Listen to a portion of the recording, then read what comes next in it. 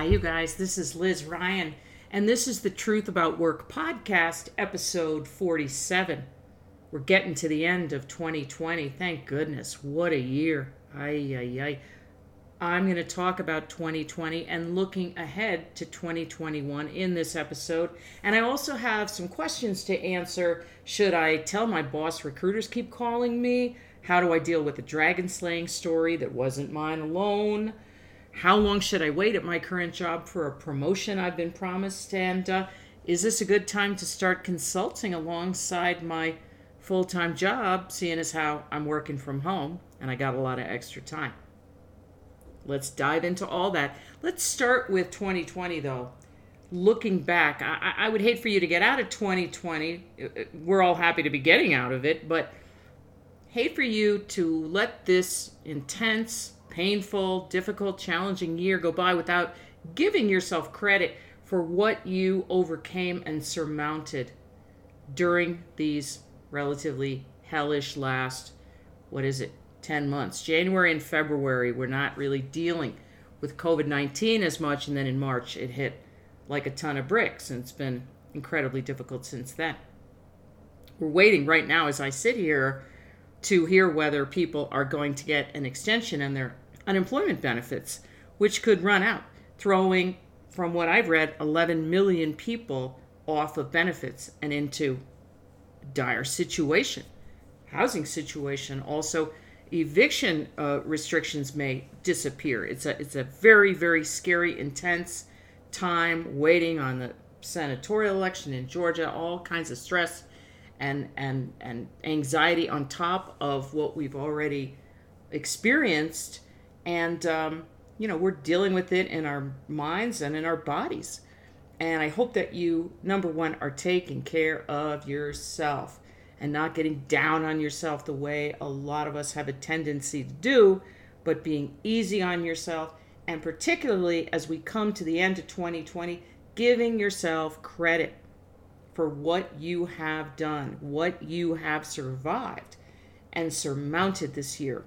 If you don't have a journal, this is a great time to grab any notebook, anything you can write on, and start writing.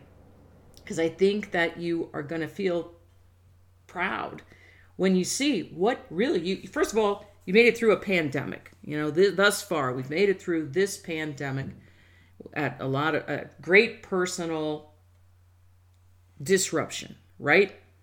Whatever you've done was against the backdrop of, slogging through oatmeal, slogging through freezing mud, whatever the worst physical situation would be. Whatever you accomplished this year, it was against that backdrop.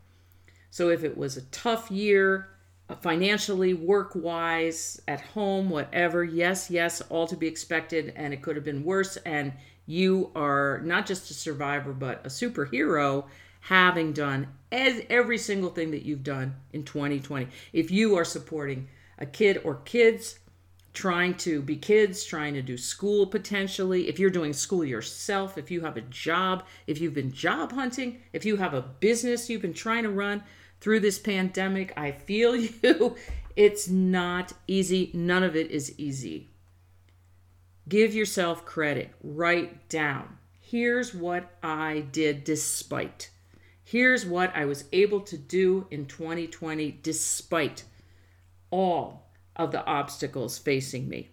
I still, managed to do yoga a couple times a week, or I still managed to get my doggy out to the park and walk around and remember what fresh air feels like. I still managed to keep up with my book club, whatever it is. I still managed to do my job or find a new job or pursue my job search or whatever. I did all that despite. This year aged us. I don't think there's any question about it. More than 12 months, but we got to get something out of it. And hopefully some of what we get out of it is some aha about what we are capable of under pressure, under duress. And maybe some learning. Write that down too. Here's what I learned about myself this year. Here's what I realized I'm good at that I never even knew I was good at, maybe was never interested in before. Here's what I tried. for the first time in 2020. Give yourself credit and capture that learning, because like every year, this year is going to fade into, it's going to fade into the past. Grab that learning.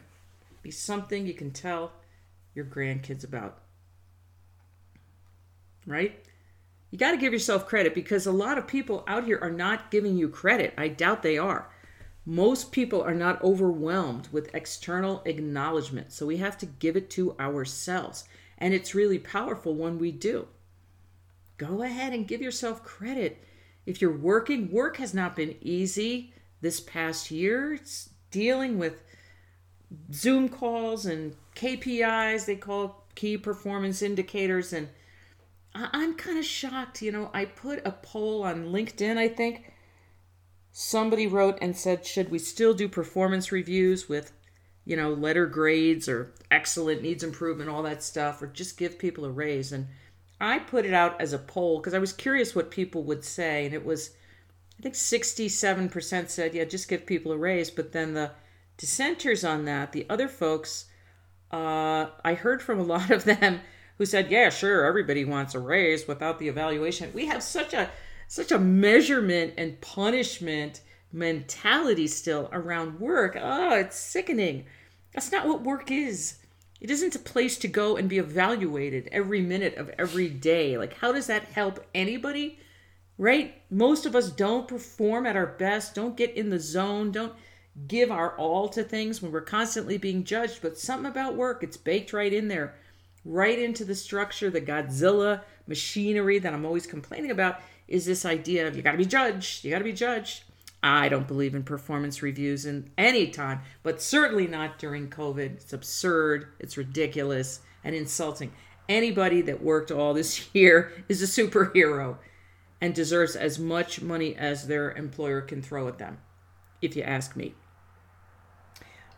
Anyway, yeah. If you had a job this year, it might have been your hardest year on the job. I hope not. But that's what I'm hearing from a lot of folks. And if you did that, I want you to give yourself credit. Just get a little journal and write a few paragraphs. Capture what you can from 2020 before you dive into another year. So then when you've done that, when you've written about what you surmounted this year, what you experienced, what you will remember, what you learned, what you tried for the first time, what you never want to try again, what you learned about your relationships, the people that you hang out with virtually or otherwise, right? What you had to do this year that you never expected to have to do. How you grew, how you got stronger, right? Maybe you found your voice. Maybe you found some little flame inside yourself that deserves to be fanned, that deserves to grow.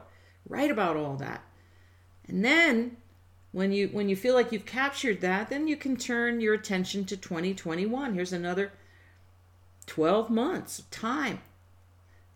We haven't gotten past the pandemic. We might still be working from home. We have months to go before all of us are, most of us are going to have a vaccine in our arm, but still, we've gotten through, we believe, we've been told, more time in this state with COVID-19 than we expect to have to withstand going forward. So what are your plans for 2021? Based on what you've learned about yourself and the world in 2020, what do you want to do in 2021? What do you want to try?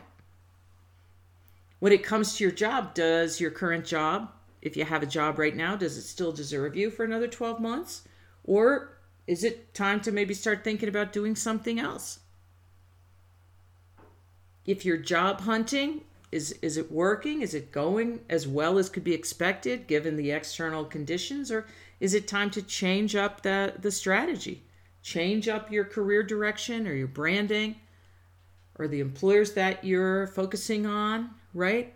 Change up your methodology, getting away from just strictly filling out online job applications to maybe trying some other techniques like the ones I teach and that we teach at Human Workplace, pain letters and so on, your human voiced resume.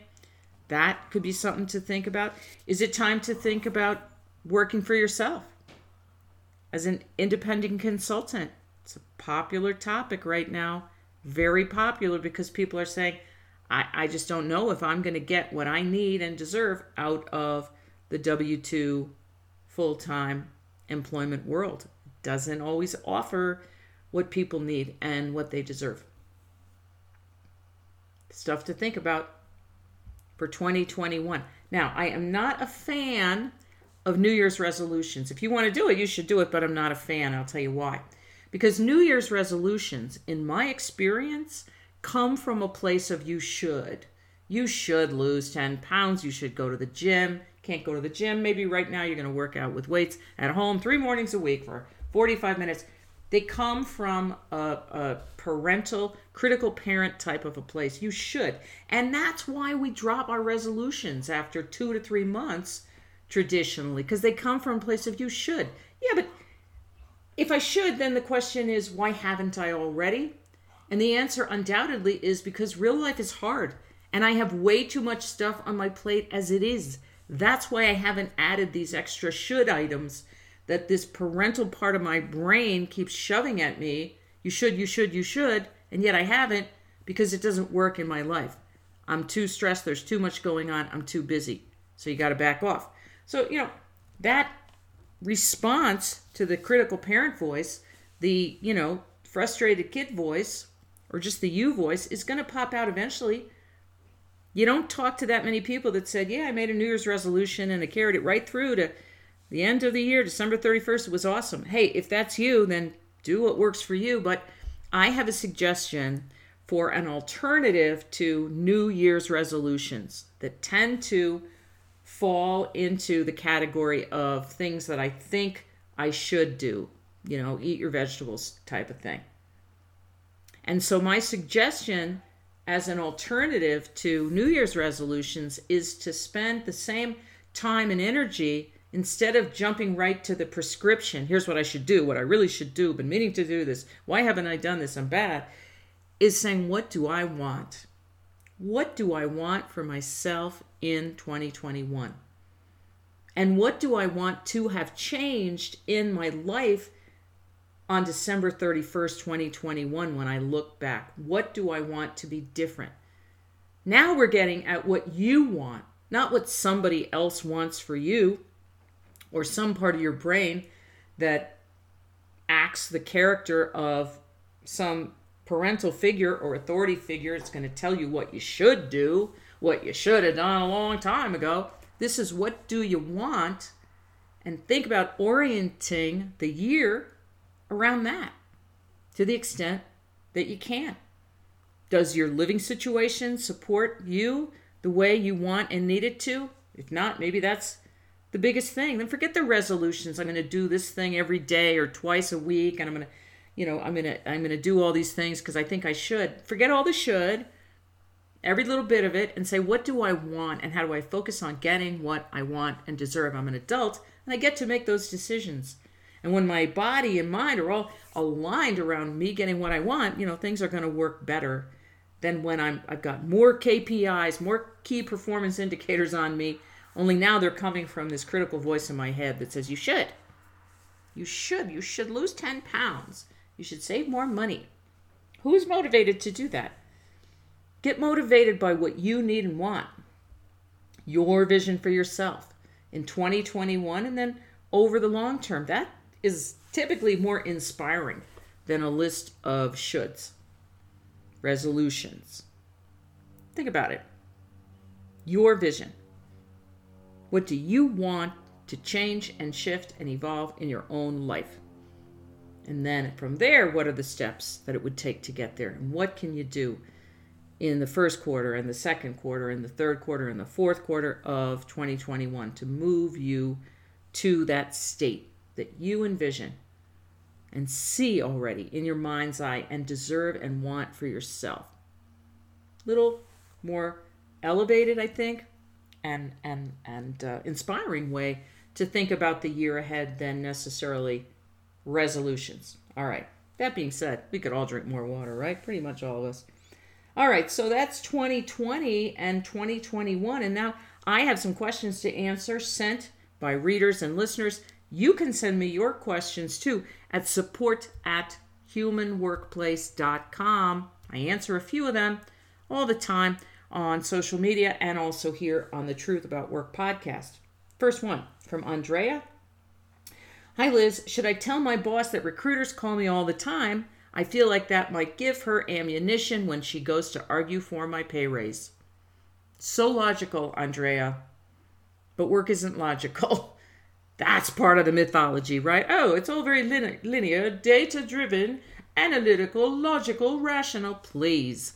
Except go do a job and then see whether it's logical and rational and analytical. It's not. Because it's an artificial structure, right? The whole organizational chart and the hierarchy, the whole Godzilla thing. It's not rational. It's emotional, and fear is the predominant emotion in most workplaces. We try to tamp it out, right? We try to lift above that and get inspired by the mission and one another. And when everything is moving together, that's what happens, and it's a wonderful thing. And that's what I want for you and every working person, is to be in that lifted state. We call it human workplace, right? But fear is omnipresent at work. It is there and must be factored in. So when you say, should I tell my boss that recruiters call me all the time? I can't even move my lips and tongue fast enough to say, no, Andrea, don't do that. You would think that your boss would say, wow, thank you for telling me that, Andrea. That gives me ammunition when I go talk to my boss about getting you a better pay increase. But no, that's not how it works, because fear is in the mix. Andrea might be afraid, meaning hostile, when she hears, Andrea's you. Your boss might be hostile, when she or he hears that, recruiters keep calling you all the time, and their boss might be hostile, right? Your boss might be your greatest supporter and say, oh, thank you for telling me about all these recruiters calling you, Andrea, because I'll bring that to my boss. And then their boss might be hostile and say, here's what the boss is going to say. I'm an HR person since the year one, and many bosses would say, let them go then. Why are you telling me recruiters call? Let them go. Let them go with these recruiters if they're so great. Does that sound like an 8-year-old on the playground? Yeah, because that's where people go in fear. They go right to that place. Hostility. You can picture the shoulders up a little bit, fronting, ready to scrap. Yeah, let them go then. You got an employee, Andrea, recruiters keep calling, let her go. Don't let the door hit her on the ass on the way out, right? That's the whole paragraph. No. Andrea, do not tell your boss that recruiters keep calling you. That will not go well, I predict, because it never does. No. And by the way, if they would need that kind of ammunition to give you a raise, I mean, do they deserve you? Do they really deserve you? The truth that we must speak about in the workplace today, in the United States anyway, it's hard to get a bigger than average pay raise. It is hard to get a bigger than average pay raise no matter what you accomplish. You could replace 2 people who left. You could work yourself out of a job, as they used to say, by improving processes so much that your old job doesn't even exist and you're doing a much higher level job right now. This is a common situation, especially in growing companies. You still don't get more than an average raise, which in the U.S. is going to be around 3%. You're making, let's say, $50,000 a year. 3% is an extra $1,500 on top of that. That's about, what, wait, did I say that right? Yeah, that's about, is that $120 a month after taxes? What is it? $87? A month. $20 a week. Not hating, but really, to get paid more than that, as your skills grow, you typically have to change jobs, which is when people run into the criticism, oh, you're a job hopper.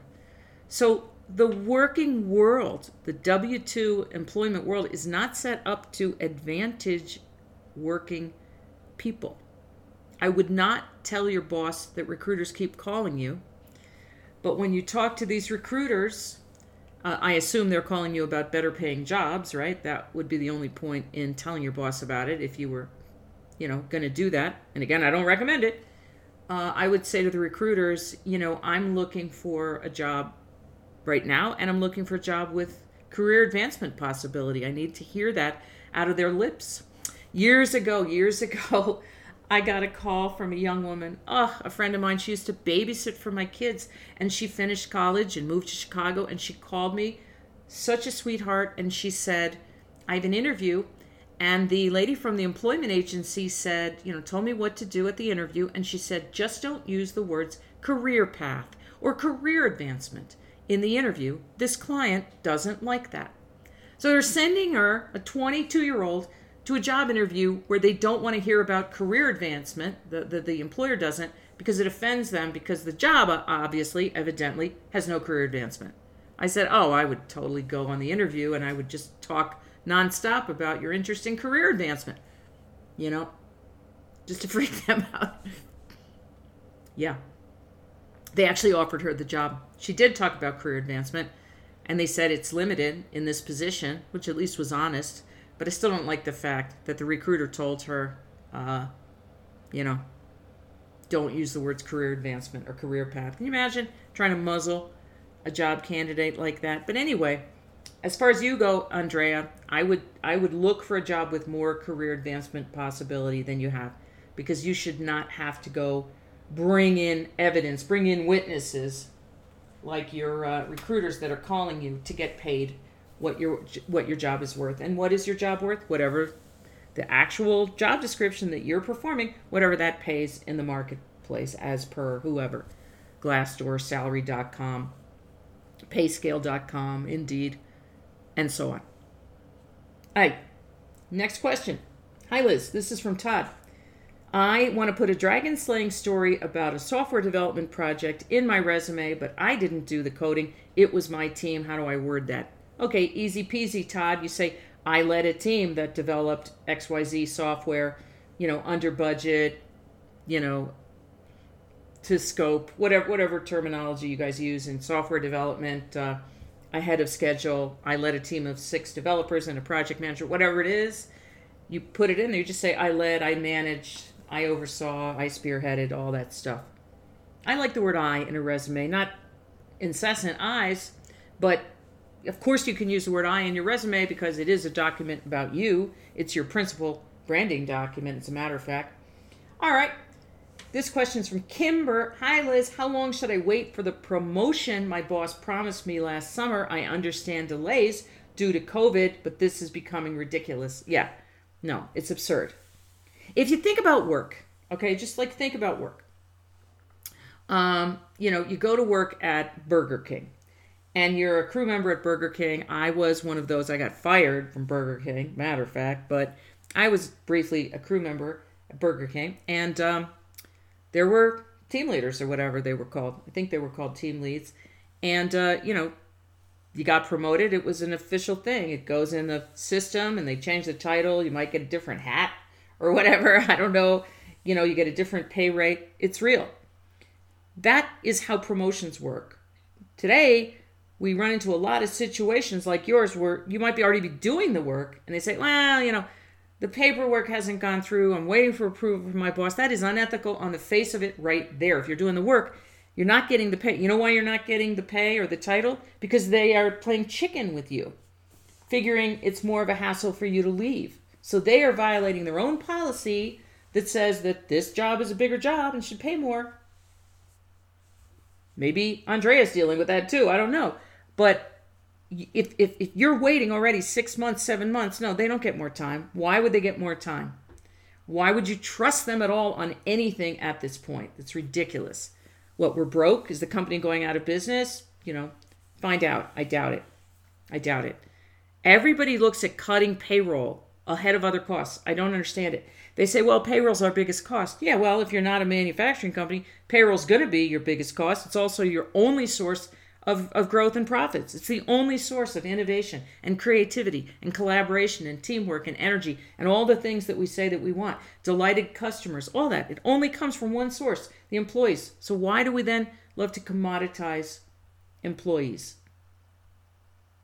Puzzling, unless you look at fear. Topic for another day. All right, one more question. Hi, Liz. I'm a web designer and I'm wondering if I should start consulting alongside my full-time job to make more money. It seems like the perfect time because I'm working from home. Not sure how my boss would feel, but I obviously wouldn't do this during working hours. I don't see any reason not to. Some companies have what they call a no moonlighting policy, which is real creepy and weird. I don't even want you to work for a company like that. There's not too many of them anymore, thank goodness.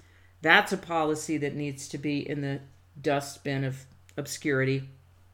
No moonlighting policy says you can't have another job. Can you imagine? You can't go and work in a retail store at night or tend bar or whatever. You can't do it. We don't allow it. I mean, yeesh. Unless it's literally life and death stakes, I can't imagine why that's even legal. But it is in the United States. And so, unless your company has a policy like that, you should be fine.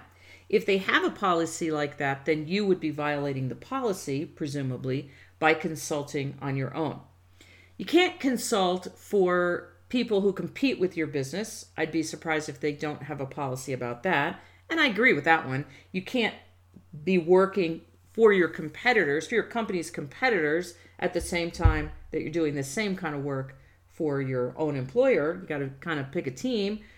But assuming you're not violating any of the policies around intellectual property or sharing, proprietary information or anything like that, you know me, I think everybody should have a consulting shingle out. I think everybody should be a consultant so that we get used to trading our time or expertise and wisdom for money apart from just through our regular job, which tends to put us to sleep with respect to our career in the outside world. We tend to go into Rip Van Winkle zone.